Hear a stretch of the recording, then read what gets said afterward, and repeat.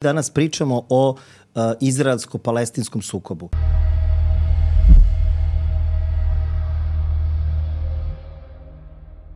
U trenutku nastanka ove emisije izraelsko-palestinski sukob traje već 6 dana.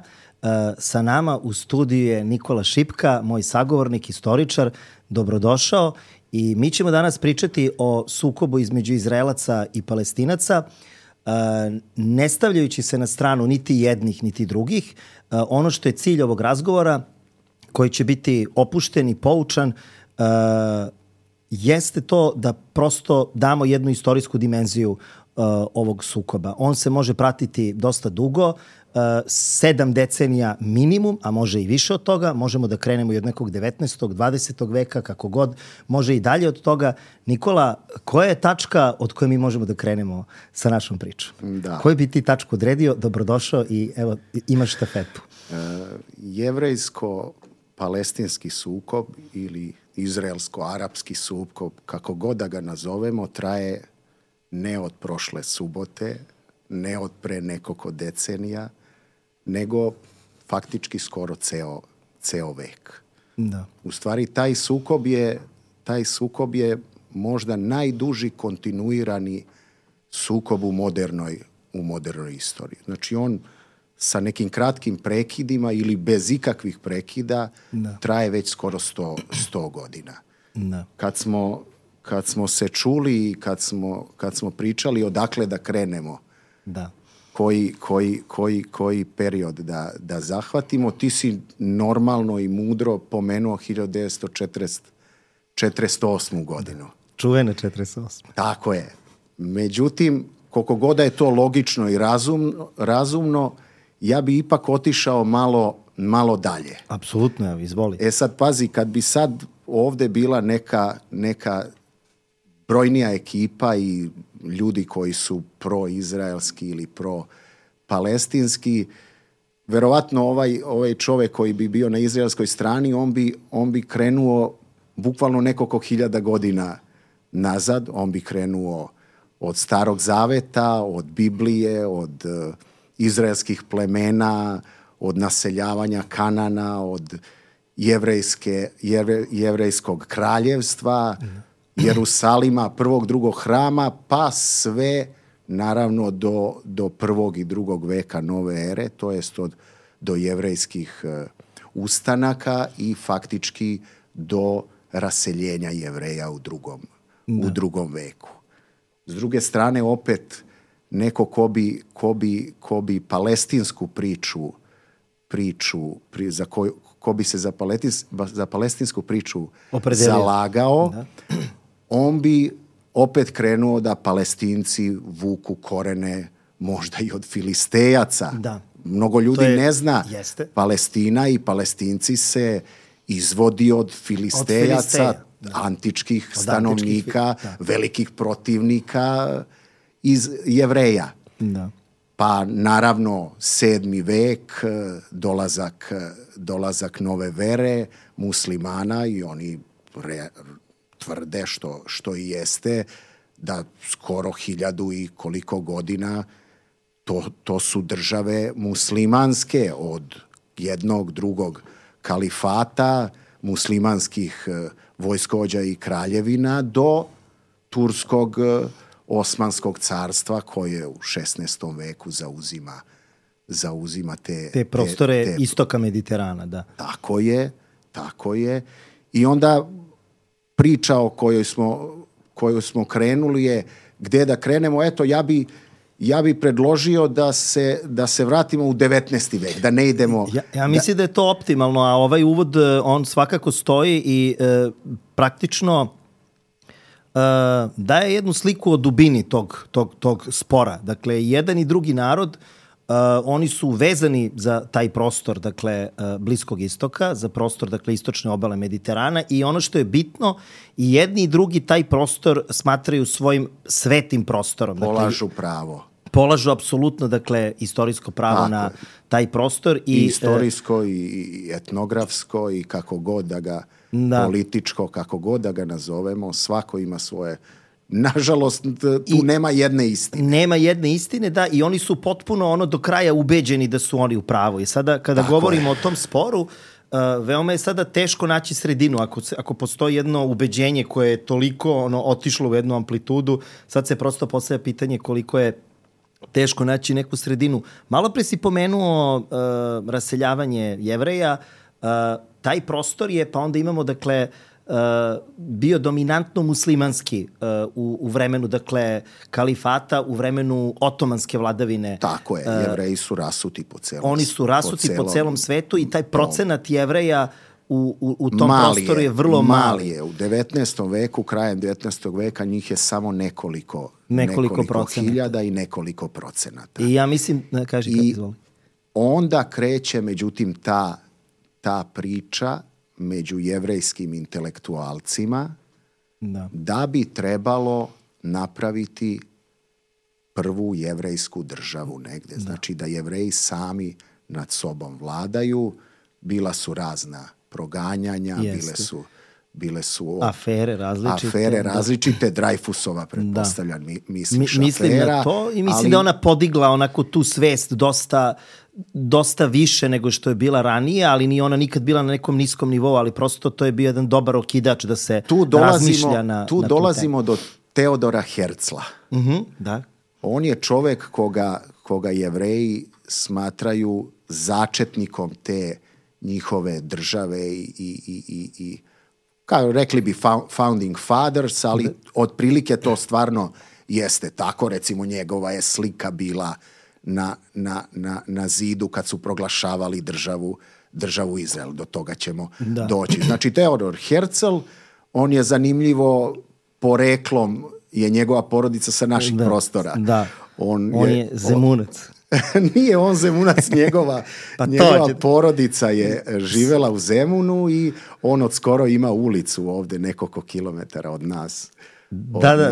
Upravo si, to sam i mislio, ali ja sam namerno sada teo taj identitet namerno nasilno da proširim i na njega. Znači on dolazi do ideje da bi trebalo jevrejska država, on pravi jedan pamflet, jednu knjigu, Judenstat, gde on govori ovo o čemu ćemo mi trenutno pričati. Govoriti danas. I tu se sad uključuju uticajniji, bogatiji Jevreji, pre svega iz Evrope, koja je, jel tako, tad centar sveta, i kreću da vide kakve su mogućnosti, gde se, kako se treba lobirati, dokle. I naravno da se stvori ta država. Da se stvori ta država, to je cionizam, znači da se stvori u Palestini. Bile su razne ideje. Evo sad, pošto si pomenuo ideje, oni od početka imaju to ideje koja je broj 1, da se stvori na tom prostoru. Ali nije bila jedina, da imaju možda još neku. Ja sam čuo razne mesta gde su i Jevreji, gde su Jevreje hteli da preseljavaju, ne bi sad ulazio u to, ali znači cionizam je po tom brdu u Jerusalimu. Cionu je jedna ideja da se tu stvori palestinska jevrejska država. Što je i logično, imajući u vidu da oni tu smatraju, taj prostor smatraju svojim postojbinom. Tu je bio stari Jerusalim, njihova prestonica, tu je zid plača, kako ga mi zovemo, ili Western Wall, ostaci tog starog grada, tu su bila dva njihova porušena hrama, tako da tu sad kreću lobiranja, pre svega u Evropi, u Francuskoj, Nemačkoj i u Velikoj Britaniji, u Londonu. Ja hoću samo da dodam da je to i vremenski nekako dobro, logično je, jer to je 19. vek, to je vek nacionalizma, dakle nisu samo Jevreji ti koji maštaju o stvaranju svoje države, dakle tu su svi ti ljudi koji su narodi koji su pod Otomanskom imperijom, koji su pod Habsburškom imperijom, oni prosto imaju tu ideju i prosto bilo je bi nelogično da i ta ideja i taj talas tog jednog romantičarskog nacionalizma zaobiđe Jevreje. Sad ovo je bilo mnogo teže izvodljivo, apsolutno, zato što tu faktički je jako malo mali procenat Jevreja. Ima jedna zanimljiva priča da je poslat jedan jevrejski intelektualac da istraži Palestinu, da vidi kakve su mogućnosti za naseljavanje za to. I on je rekao, pa mlada je divna, ali ona je već zauzeta.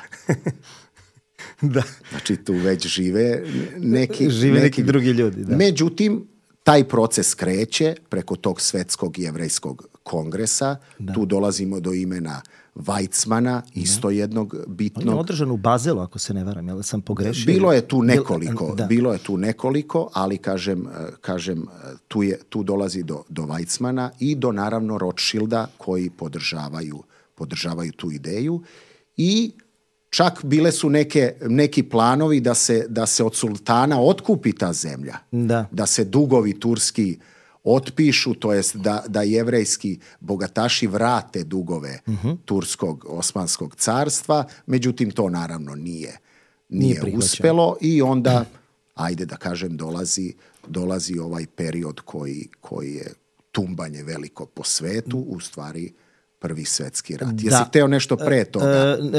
Pomenuo si bogate ljude, pa meni je palo na pamet da je ona Balfourova deklaracija, ona je bila naslovljena baš gospodine Rothschild, znači bilo je... To je bilo Rothschildu, to je već za vreme rata. To je već 20. vek, jasno. To je 917. Tu je već mnogo priča ušla u ozbiljnije tokove. Da. U ozbiljnije tokove. Znači, Osmansko carstvo je... Upravo, evo... pomeni Osmansko carstvo, ajde napravimo jednu paralelu. Osmansko carstvo je bilo prilično, da tako kažem, blagonaklono prema Jevrejima. Je li moja konstatacija tačna, nije tačna? Je li mi imamo, recimo, jedno prilično uspelo naseljavanje Jevreja na prostoru Bosne i Hercegovine? Sad ne znam da li je ta ista politika bila na Bliskom istoku. Dakle. A Jevreji su pre svega išli u ovaj evropski deo Turske. Znači, Bosna, obala, Solun, Carigrad. Solun je do Prvog svjetskog rata bio većinski jevrejski grad. Da. To je neverovatno istinito. Da. Znači, Jevreji, Turci, Grci su treća skupina etnička do početka Prvog svjetskog rata. Da. Tako da Jevreji beže, oni su proterani, to je već 17., 16., 17., 18. vek, oni beže od Britanija još u 12. i 13. veku ih teraju i oni sve idu više i više. Prema Osmanskoj imperiji. Prema Osmanskoj to su dve vrste skupine Jevreja, Aškenazi i Sefardi. Da. Sefardi su ovi mediteranski, oni idu u Osmansko carstvo, a Aškenazi idu na istok u Poljsko-Litvanski Commonwealth, kasnije će to sve biti deo carske Rusije. To je znači ta srednja i istočna Evropa, oni su više gravitirali ka tim prostorima. Tako je. Da. Dakle, oni su živjeli na prostoru Otomanske imperije, rekao si na prostoru Palestine, bilo ih je jako malo. Jako malo, međutim kreću oni. Pretpostavljamo da su ti odnosi između Palestinaca i Jevreja bili dobri dok nije počela ta ideja da se rađa, što je negde i logično imajući u vidu da je procenat Jevreja mali, dakle niko se ne bi mogao... Svi kažu da su čak bili srdačni odnosi. Da. Svi kažu da su bili srdačni odnosi u tim enklavama, tako da tu već počinju ta ustanova jevrejska kibuci. To je zanimljivo, to su jedne ustanove socijalističkog, čak možda i komunističkog tipa. Da. Sve je zajedničko, svi sve rade, znači deca idu u škole, roditelji rade, zajedno se dele proizvodi. Sve što može da se podeli. I to je zanimljivo, to i dan danas funkcioniše u nekim delovima Izraela. Dobro. Kaži. I onda kreće ovo što smo rekli, Prvi svjetski rat, Osmansko carstvo se... Da. I onda se tu to pitanje otvara, otprilike... Pitanje se otvara pre svega od strane Britanaca i Francuza kao sredstvo za pobedu u Prvom ratu. U Prvom svjetskom ratu, da. Kako ga mi, istoričari, zovemo veliki rat. Veliki rat, da. Jeste. I sad tu imamo, dakle, jednu ideju jednog britanskog lorda, Balforda, koji prosto otvara to pitanje. On je jedan visoki zvaničnik britanske imperije. Bio je, dakle, lord admiraliteta, kasnije od neke 15. 16. bio ministar spoljnih poslova u vladi Lloyd Georgea. I on zapravo pravi tu deklaraciju koja nosi ime upravo po njegovom prezimenu. Jel možeš da nas upoznaš sa tim šta je to, koja je tu ideja, koja je pozadina?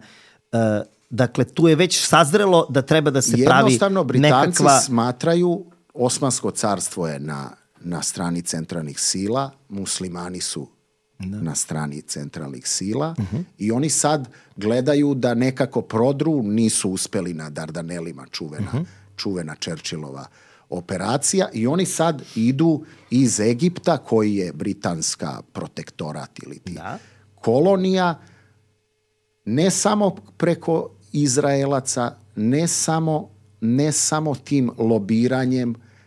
Kod Izraelaca puno je vojnika Izraelaca u britanskoj vojsci. Recimo, David Ben Gurion je bio vojnik u britanskoj vojsci. Otac od Jicaka Rabina je bio u britanskoj vojsci. Britanci idu ne samo ka Jevrejima, nego u isto vreme ka Arapima. Tu je sad znači oni daju ponudu svima. Tako je. Pa šta prođe? Je to tako imperije rade ili... Pa ne znam, ti znaš. Ja ne znam, mi smo daleko od imperije. Posebno se najbolje deli tuđe. Da, tako je. Ja sam od onih što veruje imperije, ali nisam bio u tim imperijama, tako da možeš misliti kakav stav imam. Oni rade i sa jednima i sa drugima, sa kraljom Fejsalom, Huseinom kasnije, i sa Jevrejima širom sveta. Njima trebaju uticajni Jevreji da se i Amerika uključi znači to se takođe koristi kao, kao neka linija uticaja na Ameriku. Tako je, i tekako, posebno posle izlaska Rusije i ispadanja Rusije iz prvog rata 917. 18. Njima treba podhitno, situacija, stanje na frontovima nije zadovoljavajuće.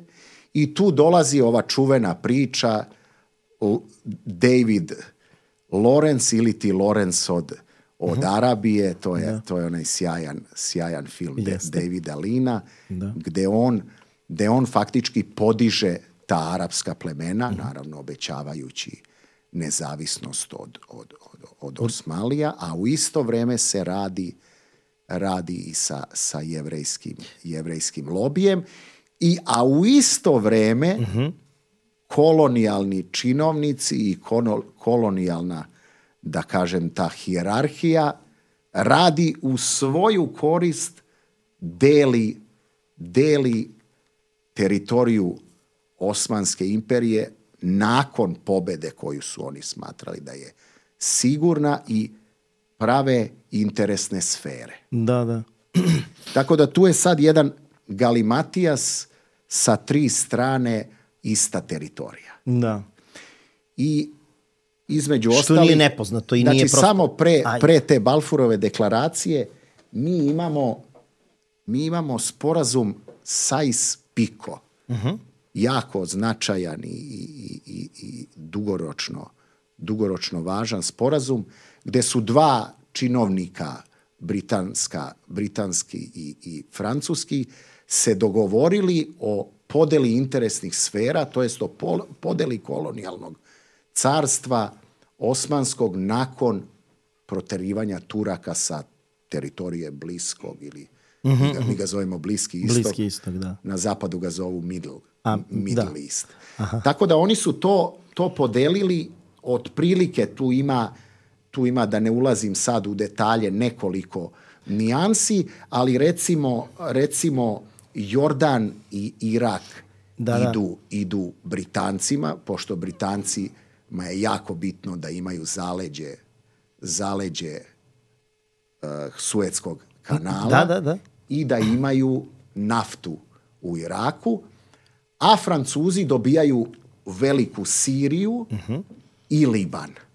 Da. Tu su i Rusi uključeni, naravno, međutim Rusi su ispali posle 917. iz tih posleratnih kombinacija i dogovora. Tako da To je ono sve što je prethodilo toj 917. Ako sam dobro razumio. Tako je. Da. Tako je.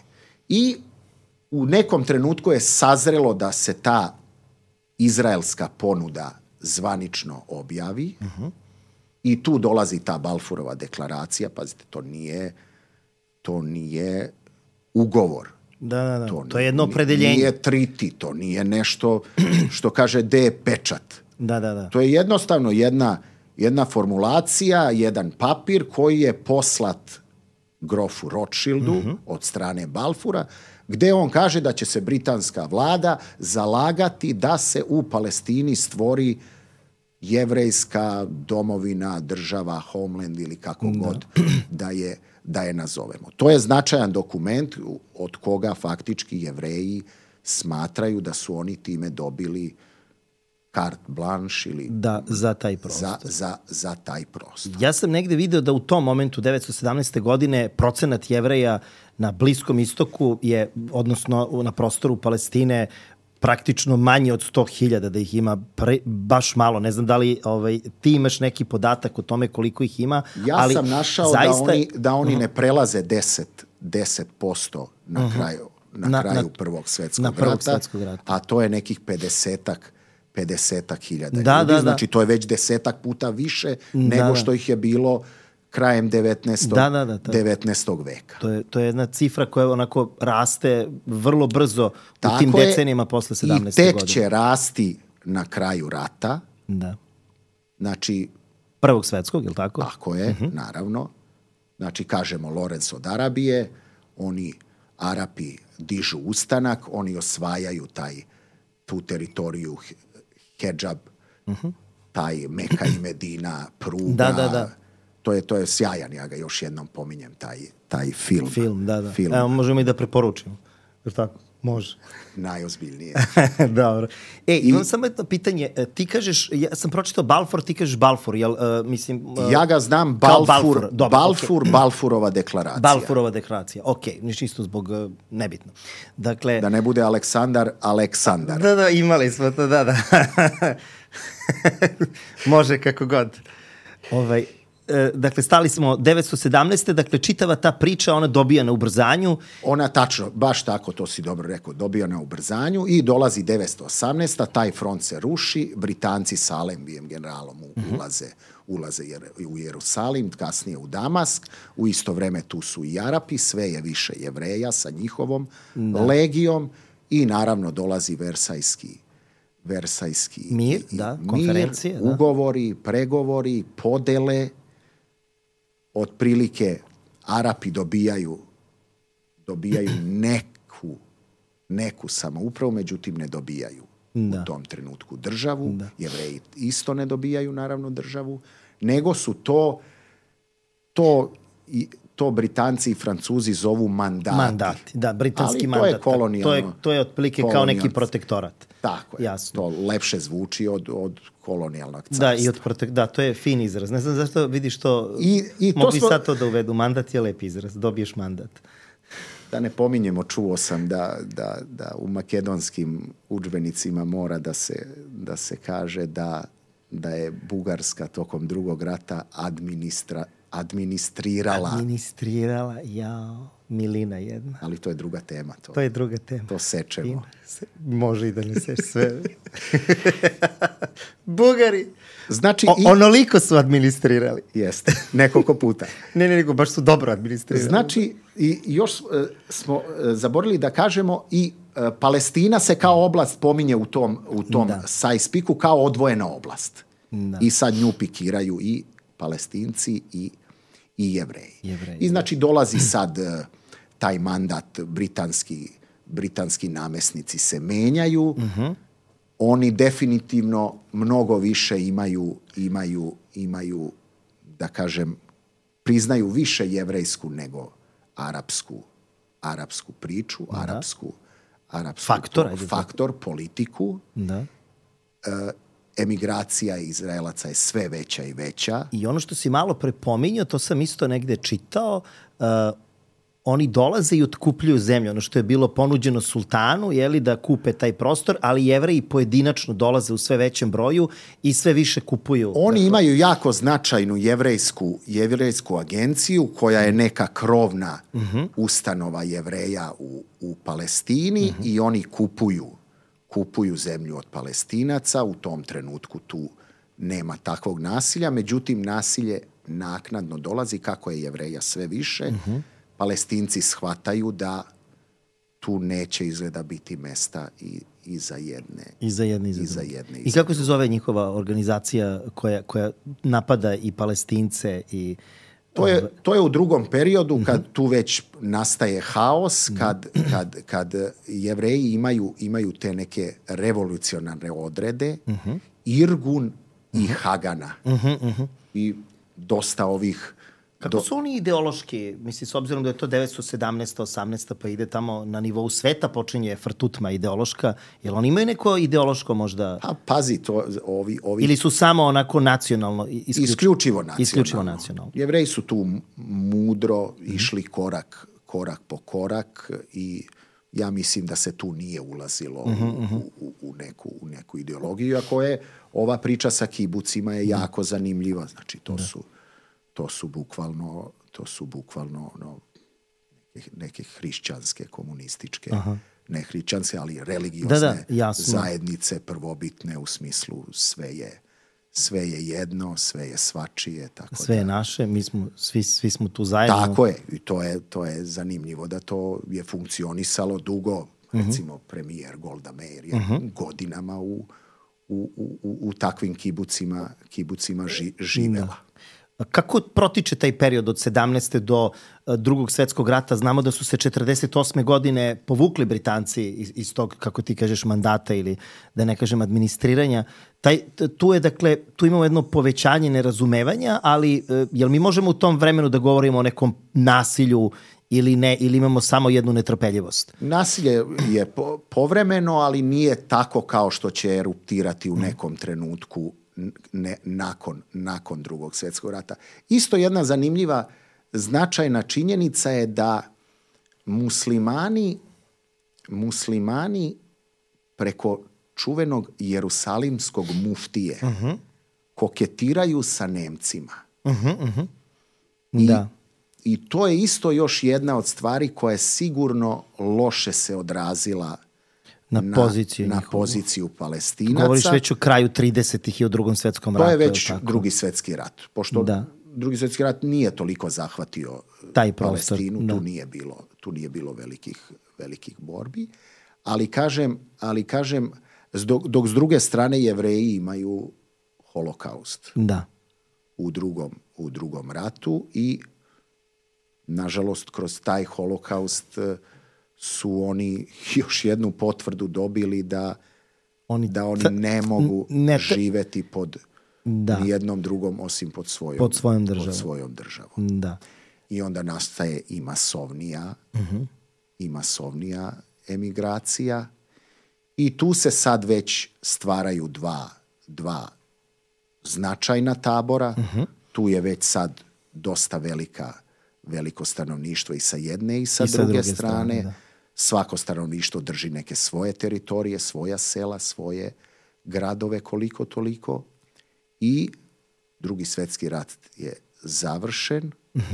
Britansko carstvo se ruši. I sada taj prostor opet treba treba da se uredi. Kako se on uređuje? Britanci idu.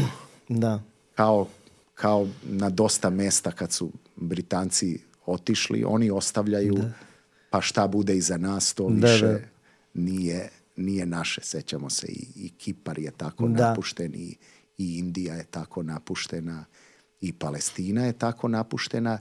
Istina, postoji već sad značajniji uticaj Ujedinjenih nacija.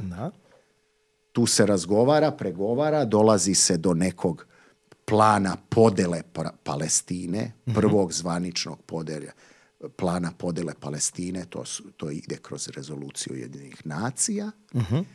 gde se Palestina deli otprilike pola, recimo Palestincima bi išlo 53%, Jevrejima 40%. Taj prostor. 47%. I isto je u tim Ujedinjenim nacijama je napravljeno da jedni i drugi moraju da dobiju državu, ako sam ja dobro shvatio. Tako je. Ali ovaj palestinski taj zahtev koji, odnosno to što su Palestinci trebali da dobiju državu, to njima još do dana današnjeg nije isporučeno. Dakle, oni imaju neku autonomiju i u Ujedinjenim nacijama imaju čudan položaj danas u ovom trenutku, recimo. Oni su pridružena članica, oni ne mogu da glasaju, ali ono što je, govorimo o današnjem trenutku, da ne bude zabune, pošto letimo iz jednog trenutka vremenskom u drugi, dakle, mogu da učestvuju u raspravama, mogu da prave, dakle, te diplomatske kontakte i tako dalje, ali ne mogu, recimo, da glasaju, što je neravnopravna pozicija u odnosu, recimo, na druge države. Tako da, taj plan propada. Da. Jevreji ga prihvataju, Palestinci, to jest arapske,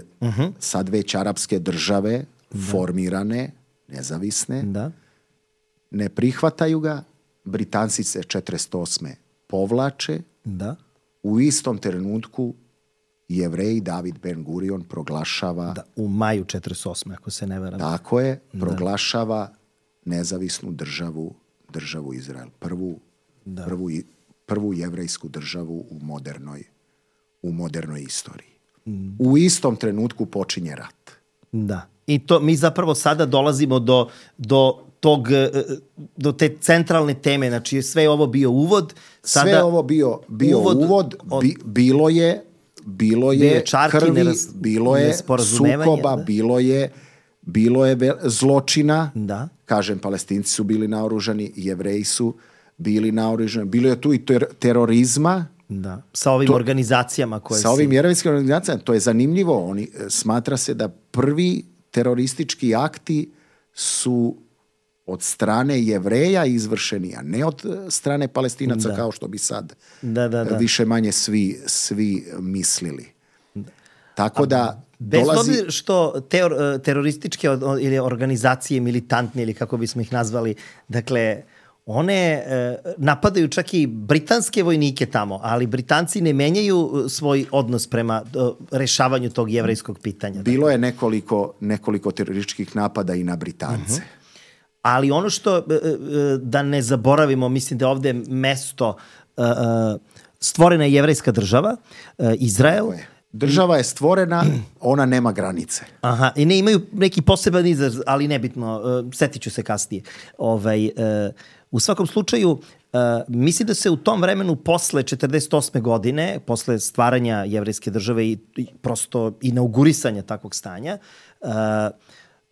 ta država dobija jednu doktrinu koja je u velikoj meri naslonjena na ono što su Jevreji doživeli, preživeli, dakle, u toku Drugog svjetskog rata. Dakle, negde oko 6 miliona Jevreja je pobijeno u holokaustu. Dakle, i ono što je bitno jeste da ta činjenica stvara jednu doktrinu koju si ti malo pre pomenuo, da oni moraju da imaju svoju državu i da oni više nikada u svojoj istoriji ne smeju da budu u situaciji da se njima nanese jedna takva šteta i prosto da budu u situaciji da ne mogu da se brane.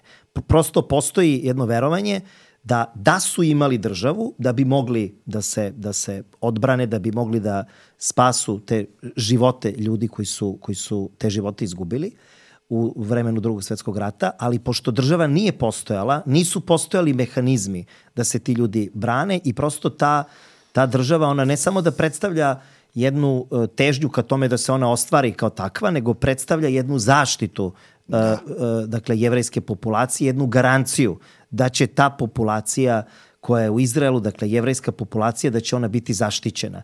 I prosto, mislim da je to negde, ako se slažeš ili... Taj holokaust je stravično nešto. To je prosto neverovatno, nepojmljivo da se tako nešto desi. Da se tako nešto u istoriji skoro nikad nema crno i belo. Ali holokaust je možda jedina tačka u istoriji gde nema ali. Znači, to je jasno i to je neverovatno. I toga se Jevreji drže i dan danas. I kažem, počinje taj rat, to je zvanično prvi jevrejsko-arapski rat. Da. Znači, jevrejska država sad ratuje sa svim susedima arapskim državama. Znači, sa Palestincima koji su u samoj Palestini, ali oni ratuju i sa Egiptom, oni ratuju sa Transjordanom ili Jordanom, oni ratuju sa Sirijom, oni ratuju sa Libanom i oni ratuju sa Irakom. Da.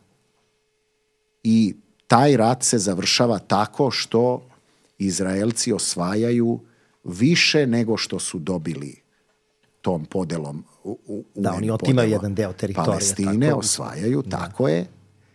I velika posljedica tog rata je palestinsko proterivanje sa teritorija iskonskih palestinskih. To Palestinci i dan danas zovu Nakba. Al-Nakba, katastrofa. Katastrofa, da. Od tada su faktički oni neki interno raseljeni ili izbeglice ili emigranti, kako god ih zvali. To je prvi među tim ratovima i sukobima koji gotovo da ne prestaju. Dakle, u toj dinamici izraelsko-palestinskoj tu postoje te amplitude. Mi smo sad do pre nekoliko dana živeli u nekom stanju koje je bilo mirnodopsko, međutim, čim pukne jedna varnica ili jedna petarda... To mirnodopsko stanje je verovatno nama tako, ali ja ne verujem da je Palestincima u Gazi mirnodopski bilo koji dan. I pre ove subote. Ajde, pošto si pomenuo Gazu, samo da prosto malo geografski uđemo u taj prostor. Dakle, to je jedan prostor koji se naslanja na Mediteran i koji je odvojen od zapadne obale, koji je istočnije. Dakle, to je jedan grad. Da, jedan vrlo mali prostor. Dakle... Pa ja, koliko sam pročitao, nekih 400 km kvadratnih, znači 10 sa 4. Pošto je tema aktuelna, ja sam na jednoj televiziji koja je pokušala prosto da objasni koliki je to prostor. Kaže da je to prostor otprilike veličine ostrva Brač, a da tu živi, 1,5 miliona stanovnika. Dakle, to je izgusnuto. Kažu i duplo više. 2,3 miliona. Čak i to ima procena. Tako je. Tako je. Šta se dešava posle 48. godine? Ti ratovi su neprekidni, tu imate jedno stanje smirivanja i stanje eskalacije i zapravo to je jedan rat koji tako postoji. Znači eskalira pa se smiri. Možemo hronološki da prolazimo kroz sve ratove. Znači prvi je taj 48. 9. Izrael je osnovan, Palestinci su na zapadnoj obali u Gazi, znači Gaza je ova enklava između Sredozemnog mora i pustinje. Jeste. A zapadna obala je naravno zapadna obala reke Jordan. Reke Jordan, da, misli se na tu obalu. I tu je značajno, znači 48. 9. Gazu osvaja Egipat. On je administrira, ali u pravom smislu reči, znači oni je osvajaju, a Jordan zauzima zapadnu obalu i istočni stari Jerusalim. Znači zapadni Jerusalim je deo u tom trenutku Izraela. Sljedeći je rat 56. Opet u Egiptu je u međuvremenu revolucija, skinut je kralj, dolazi Naser kao jedna nova ličnost, pukovnik, kao jedan mlad, ambiciozan, nada arapskog sveta. Ujedinjuju se Sirija i Egipat u jednu Ujedinjenu arapsku republiku. 56. je godina. Izbija Suetska kriza. Ajde, pre nego što krenemo u Suetsku krizu, pošto si malo pre rekao da su na kraju Prvog svjetskog rata Rusi nisu učestvovali u tome. Dakle, u čitavim tim podelama, pošto su izašli 17. i 18. godine, dakle ne učestvuju u Prvom svjetskom ratu, nema ih na Versajskoj mirovnoj konferenciji. Bio je međuratni period, bio je Drugi svjetski rat. Sad su tu oni jako dobar igrač i vraćaju se samo ne kao Rusi, nego kao Sovjeti. I evo sad hoću namjerno da, pošto si počeo Suetsku krizu, da uvedemo i taj faktor, dakle, tog bipolarnog sveta. u priču. Dakle, jer imamo s jedne strane Sovjete, s druge strane Amerikance. Kako jedni i drugi gledaju na stvaranje Izraela?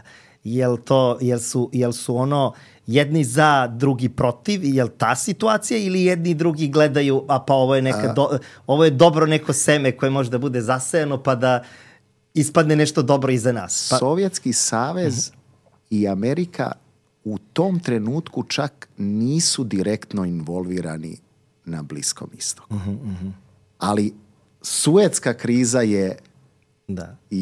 je vododelnica kada se i formalno Britanija napušta kao neka sila značajna. Znači, Nasser nacionalizuje Suetski kanal.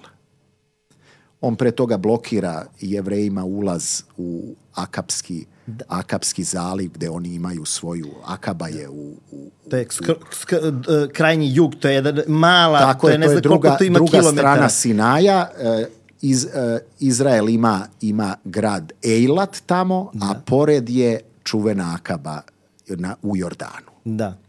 I Nasser blokira i nacionalizuje Suetski kanal.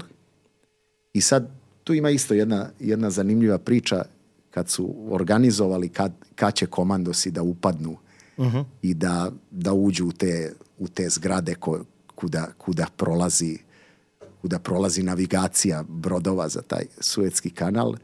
I to je trebalo da se održi u vreme jednog Nasserovog govora.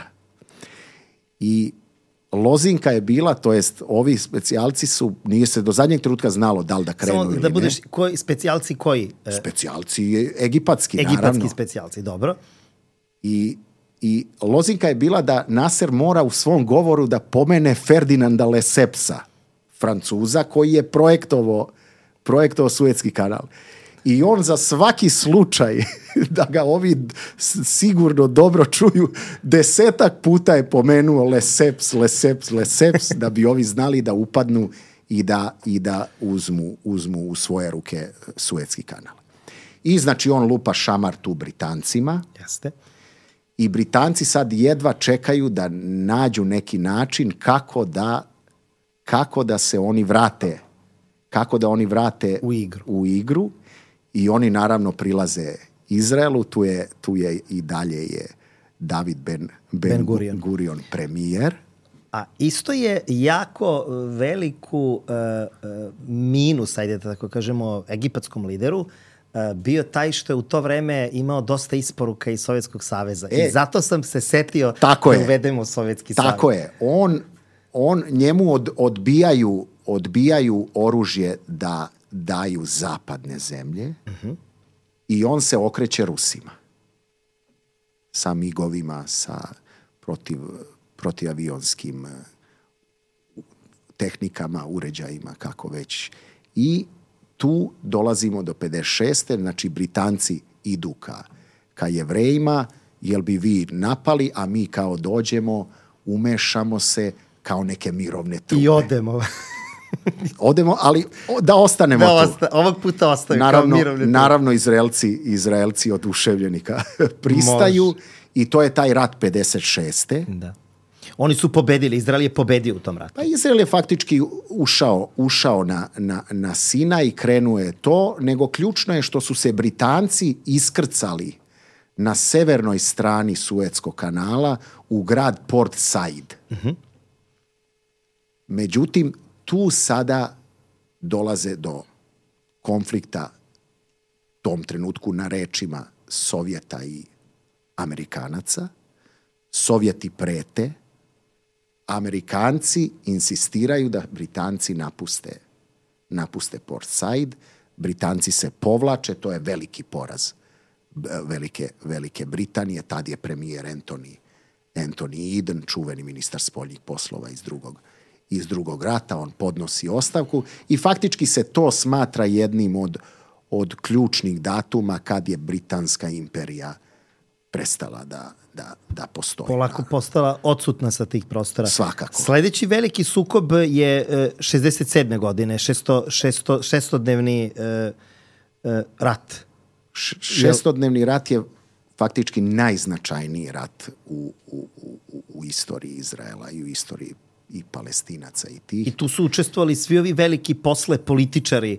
Oni su imali tu svoju vojnu ulogu u tom šestodnevnom ratu, ako se ne varam. Pazi, ako misliš na izraelske političare... Oni svi dolaze iz tih generalskih krugova. Pa ja ne znam niko ko nije... Pazi, oni inače imaju obavezni vojni rok i za muškarce i za žene. Da. Ali svi su ili generali ili načelnici generalštaba ili ministri odbrane. Netanjahu je bio pukovnik, recimo, specijalnih snaga. Ova žena koja je bila premijer, ona je bila... Golda Meir. Golda Meir ne. Golda Meir je iz nekog drugog, ali ovih zadnjih 30-40 godina svi su vojnici. Ona je recimo bila špijunka, cipni livi se mislim zvala. Ne zna se šta je bila. Tako da jeste, Šimon Peres je bio načelnik, to jest ovaj Jicak Rabin je bio načelnik generalštaba, ali to je zanimljivo da je on kao prvi čovjek vojske na kraju i neke mirovne ugovore potpisao, ali do toga ćemo doći. Znači, šestodnevni rat ne zove se džaba šestodnevni rat. To je klasičan primjer preemptive strike, što bi rekli na zapadu. Znači, ovo udar pre glavnog udara. Znači, kad očekuješ da će te neko napasti, napadni ga prvi. Izrael je tu napao, njegova avijacija je na pistama uništila sve egipatske avione, sve egipatske aerodrome. Isto je to uradila u Jordanu, isto je to uradila u Siriji. Da. Posle je bilo lako tenkovskim brigadama i divizijama osvojiti i Gazu, i Sinajsko poluostrvo, i Egipat tad dolazi do Suetskog kanala. Da. Izrael tad osvaja celu zapadnu obalu i istočni Jerusalim, i Egipat tad osvaja od Sirije jako bitnu i strateški važnu Golansku visoravan. Govoriš o Egiptu, je li tako? Izrael osvaja Golansku visoravnu od Sirije, Izrael osvaja od Jordana zapadnu obalu, istočni Jerusalim, i Izrael osvaja od Egipta Sinajsko poluostrvo i Gazu. I od tada Izrael drži pod okupacijom zapadnu obalu, istočni Jerusalim i pojas Gaze. Da. To je katastrofalni poraz arapskih država. To je u neku ruku i poljuljalo Izrael da je neuništiv. To ćemo kasnijim ratovima vidjeti da to nije baš tako, da oni jesu izuzetno sposobna država, izuzetno organizovana, izuzetno militarizovana država. Da. Ali da oni uvek moraju biti na oprezu. Ajde da idemo na 1973. godinu, što je također jedan veliki rat koji nosi naziv po jednom jevrejskom prazniku. Jom Kipur rat. Jeste. Tad su Izraelci uhvaćeni nespremni. Tad je iznenađenje bilo na suprotnoj strani, tad je Egipat bio spreman, tad je Egipat bio bolje naoružan, tad je Egipat imao mnogo bolju taktiku i naravno taj rat se nije završio potpunom pobedom Egipta. Da. Samo kaži, ko podržava pored toga... Tu su se sad već, da se vratim na to. Tu imamo jednu koaliciju oko Egipta, nije sam Egipat, ali prosto i tu je Irak i Sirija, ali oni su stalno u tom dosluhu kada ratuju. Ali ključno je sad da su sad dva igrača geopolitička, dve super sile, sad je vrhunac hladnog rata i sad je Izrael istureni igrač Amerike, a arapske zemlje, pre svega Egipat, su u izuzetno bliskim odnosima sa Moskvom, sa Sovjetskim savezom. Znači, ovi oružje daju jednima, ovi oružje daju drugima. I kažem ti, 73. koliko god da je to izuzetno iznenađenje i početni uspeh Egipta, to su one čuvene scene kad egipatski kamioni preko pontonskog mosta prelaze, to je ovdje bila recimo euforija u tadašnjoj Jugoslaviji. Evo, Egipat je krenuo, oni će sada stignu. Nisu oni daleko stigli, oni su taj prvi ešalon dok ih je protivvazdušna odbrana štitila, oni su bili superiorni, međutim loše je krenulo Siriji na Golanskoj visoravni, oni su krenuli sa tenkovima van domašaja svoje PVO odbrane i oni su tu satrti od Egipta. Egipat je čak opet došao do Sueca, čak je nekim delovima i prešao Suetski kanal, ali Izrael je imao izuzetno puno žrtava i tu su se već oni zamislili i već je krenulo razmišljanje da oni ipak moraju da naprave neki dogovor sa, ako ne svim arapskim susedima, barem sa nekim. Do tada Sinaj je pod kontrolom Izraela. Sam ja dobro shvatio to? Sinaj je izraelski od 67. Zato što si sad rekao, a onda ga ovi vraćaju, Sinaj vraćaju. Tako je, tu su 73. borbe. vraćaju Sinaj, je li tako? Oni se bore na Sinaju tad. Sinaj je ovo nisam znao, zato sam morao. Sinaj je vraćen Egiptu mirovnim ugovorom koji će doći nekoliko godina kasnije. To ćemo pomenuti. Dobro. 79. Camp David. To je sledeće, Camp David. Da. Tako je. Inače su na Sinaju od 56. 57. trupe Ujedinjenih nacija.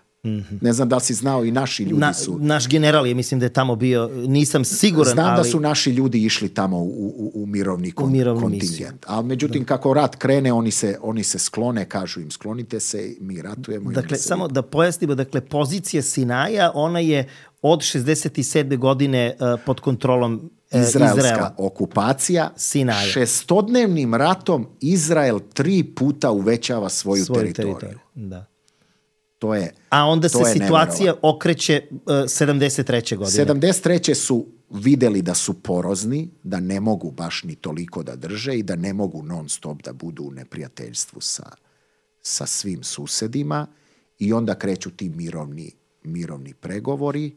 To su već novi igrači u igri. U Egiptu je Nasser umro 70. Da. Anwar el Sadat isto i u Egiptu su sve generali predsjednici, sve načelnici generalštaba ili komandanti. Mubarak je bio komandant avijacije. Tako da i tamo su sve militarizovane. Ajde malo da bacimo svetlo na tu situaciju. Upravo to, rekao si, na jednoj strani su generali, na drugoj strani su generali. Ratuje se od 48. godine. Da li u tim političkim elitama ili recimo u političkoj eliti Izraela, da li tu postoji neka svest, dobro, ajde, dobili smo državu 20 godina, odnosno 30 godina mi živimo u permanentnom ratu. Mi moramo da napadamo, da branimo. I sad postoje te stranke one su sve gotovo u Izraelu vrlo nacionalno obojene. Dakle, one štite tu državu, što je negde i logično. Ali da li postoji neka ideja popuštanja, pravljenja nekakvih dogovora sa susedima, jer dugoročno je neodrživo da jedna država bude u stalnom neprijateljstvu sa susedima. Kako oni na to gledaju? Izrael je demokratija i on stvarno ima široku paletu tih političkih opcija. Od krajnje desnih, ultraortodoksnih Jevreja, obično su oni predstavnici, to nismo pomenuli, to je isto jedna jako neuralgična tačka, naseljavanje okupiranih teritorija. Da. Znači, kažem, Izrael ima i desnu struju, i centar, i levo, i provlači se ta nit da se napravi neki dogovor, da se mora, međutim, nažalost, nikad to, u jednom trenutku je bio ti mirovni ugovori, to ako stignemo pominjat ćemo. Morat ćemo da pomenemo su neki i glavom platili zbog tih mirovnih ugovora. Bukvalno. Ali bukvalno tako. A pomenuo si malo pre naseljavanja. Ajde to slobodno što ti je možda bilo na pameti oko naseljavanja. Da li je tu možda dovođeno to stanovništvo ili te struje koje su vrlo ekstremne? Ako si možda na to mislio. Kad si pominjao tu paletu širokih ideja, odnosno postojanja stranaka. Pa vidi, Izraelci imaju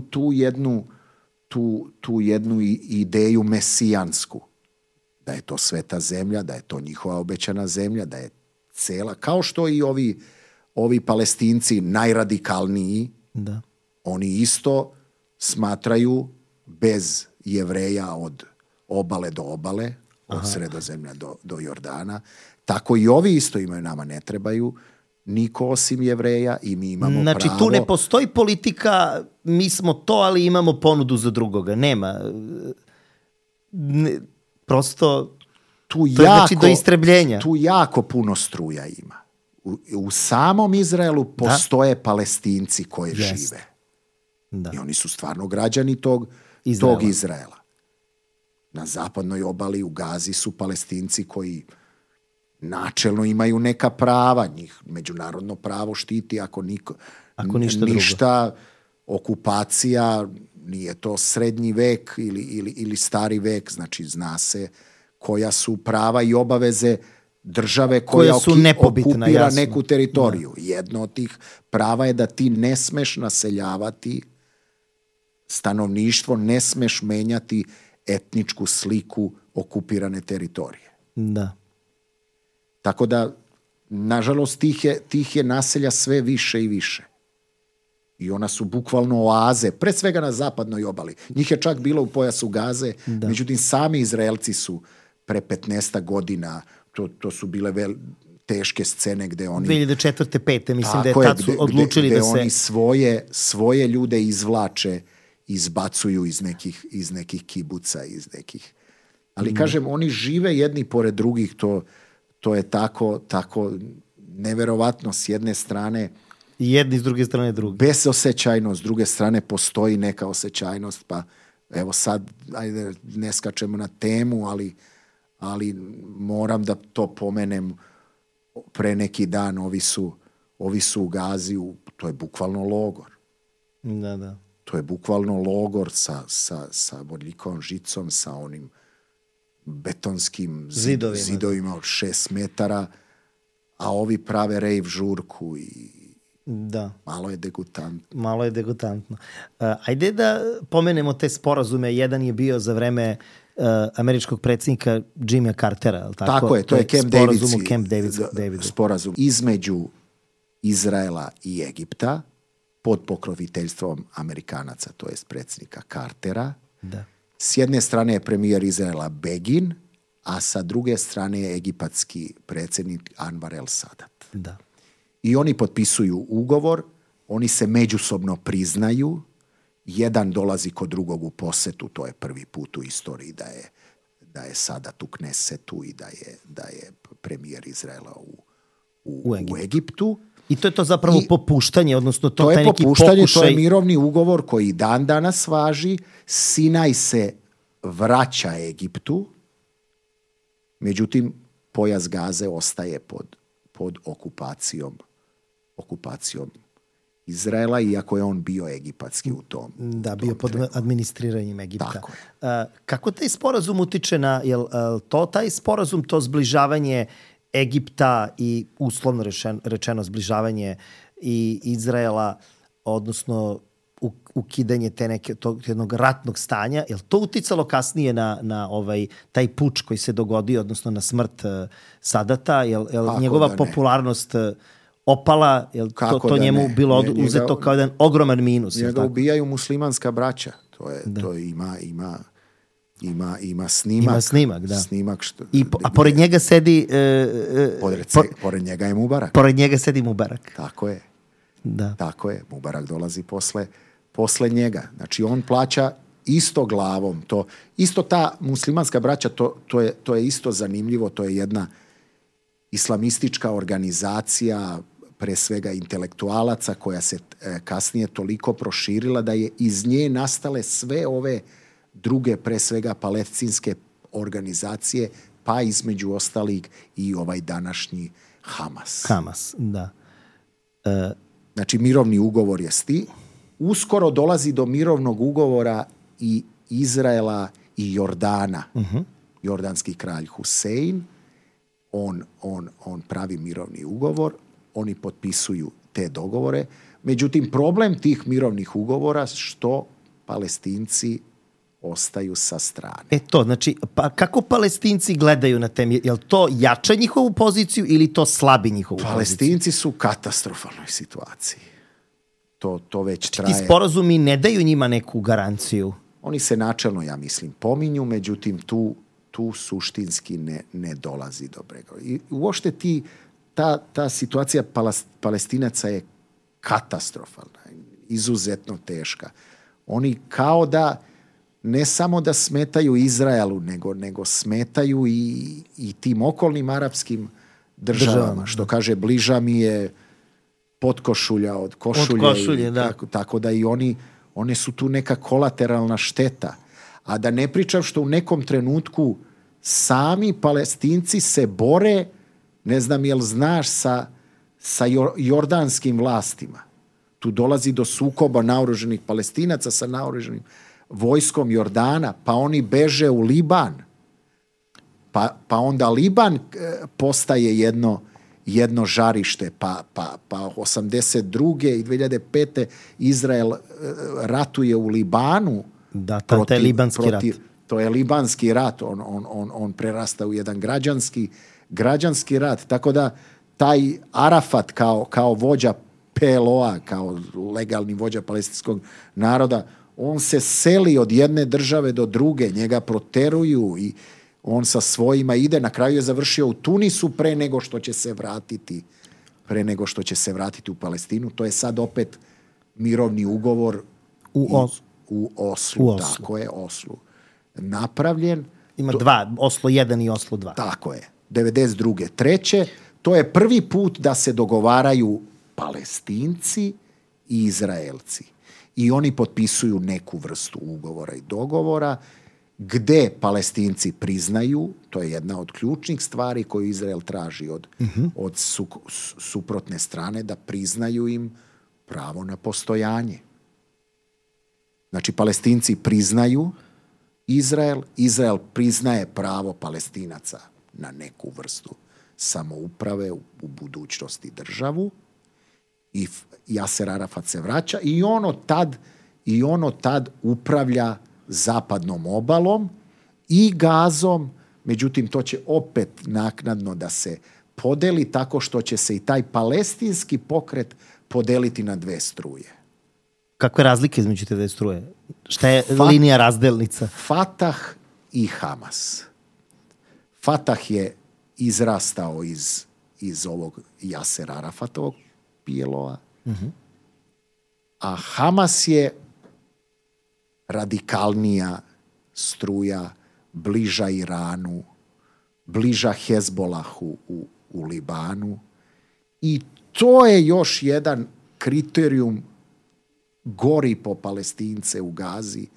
Znači, oni su sad manjine te palestinske organizacije i tog palestinskog naroda. I zapravo, ako mogu da pretpostavim, oni sada služe kao nekakvo oruđe svim tim ekstremnim varijantama koji hoće da ih na neki način podignu protiv Izraela, pošto vidim da tu ekstremi jako dobro prolaze. Znači, te ekstremne varijante, a zapravo nekog mirovnog sporazuma pravog koji može da bude na dugoročan nema ni na vidi. Ne samo to, nego kako se menjaju vlade u Izraelu, tako oni zatežu situaciju sa Palestincima, pre svega na zapadnoj obali.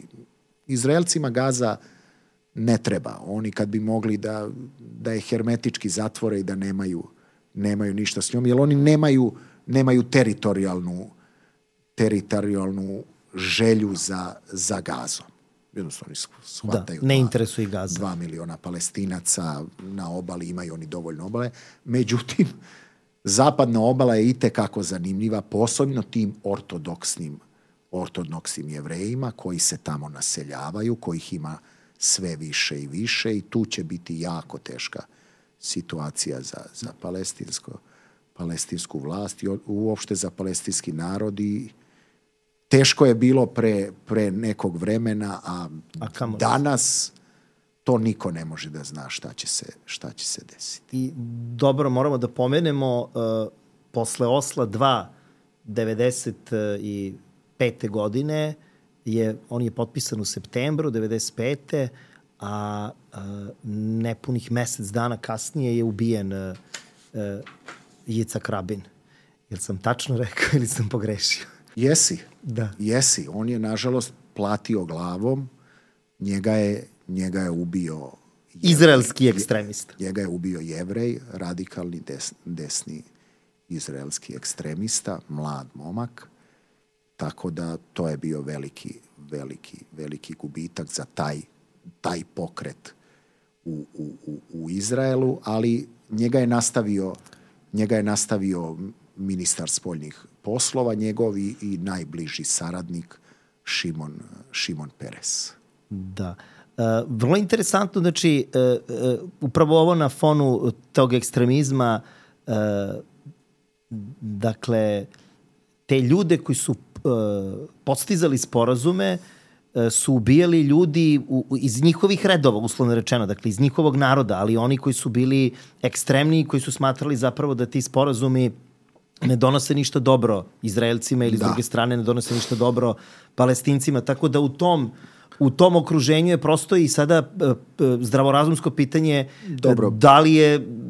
da li može da se postigne nekakav sporazum u kome bi neko popustio malo više, jer bi to onda značilo da će se uvek pojaviti neki ekstremista koji će da uradi nešto. Ali posle toga, posle 96. godine i posle Šimona Peresa, ja ne znam, evo ti pošto posle, dakle, Jicaka Rabina, pa onda je vrlo brzo pala i Peresova vlada, mislim, 96. godine. Oni su pripadali jedan i drugi jednoj centrističkoj, odnosno levoj partiji, oni su bili radnička partija. Došli su, dakle, na vlast političari koji su bili više desno. Mnogo više je vlada bilo desničarskih, mnogo više je bilo vlada tipa Benjamin Netanjahu, Ariel Sharon, isto visoki oficir, general.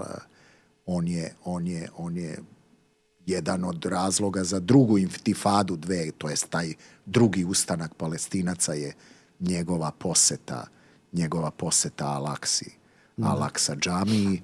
Tako da i u Izraelu je sad, mislim da nikad manja nije bila ta opcija nekog suživota, neke saradnje. Da, recimo Ariel Sharon pripadao je toj partiji Likud, koji pripada i Netanjahu. Ali onda kada je on 2005. godine, 4. 5. ti si pomenuo, kada je odustao od Gaze i kada su ta naselja, onda je došlo do rascepa unutar same partije. Dakle, iz Likuda se izdvaja partija Kadima koju vodi Sharon, ako se ja ne varam, jel da? On osniva partiju i ono što je bitno jeste da ona se pomera malo ka centru. Ona ne ide, ona nije onoliko desničarski orijentisana kao što je to Likud, nego ta Kadima ide malo ka centru i pokušava da bude centristička partija. Tu je jedna od kriterijuma koji otežavaju to sve, što su tu uvek tas na vagi i neke desničarske, krajnje ortodoksne stranke tih naseljenika. Da. I onda ni one ne daju da se mnogo ide ka nekom sporazumu i ka nekom spuštanju tenzija. Tako da jako teška priča. Jako teška priča. Bojim se da nema kraja. Kad za 30 godina budemo pričali, ja i ti, da ne verujem da će se nešto suštinski promeniti.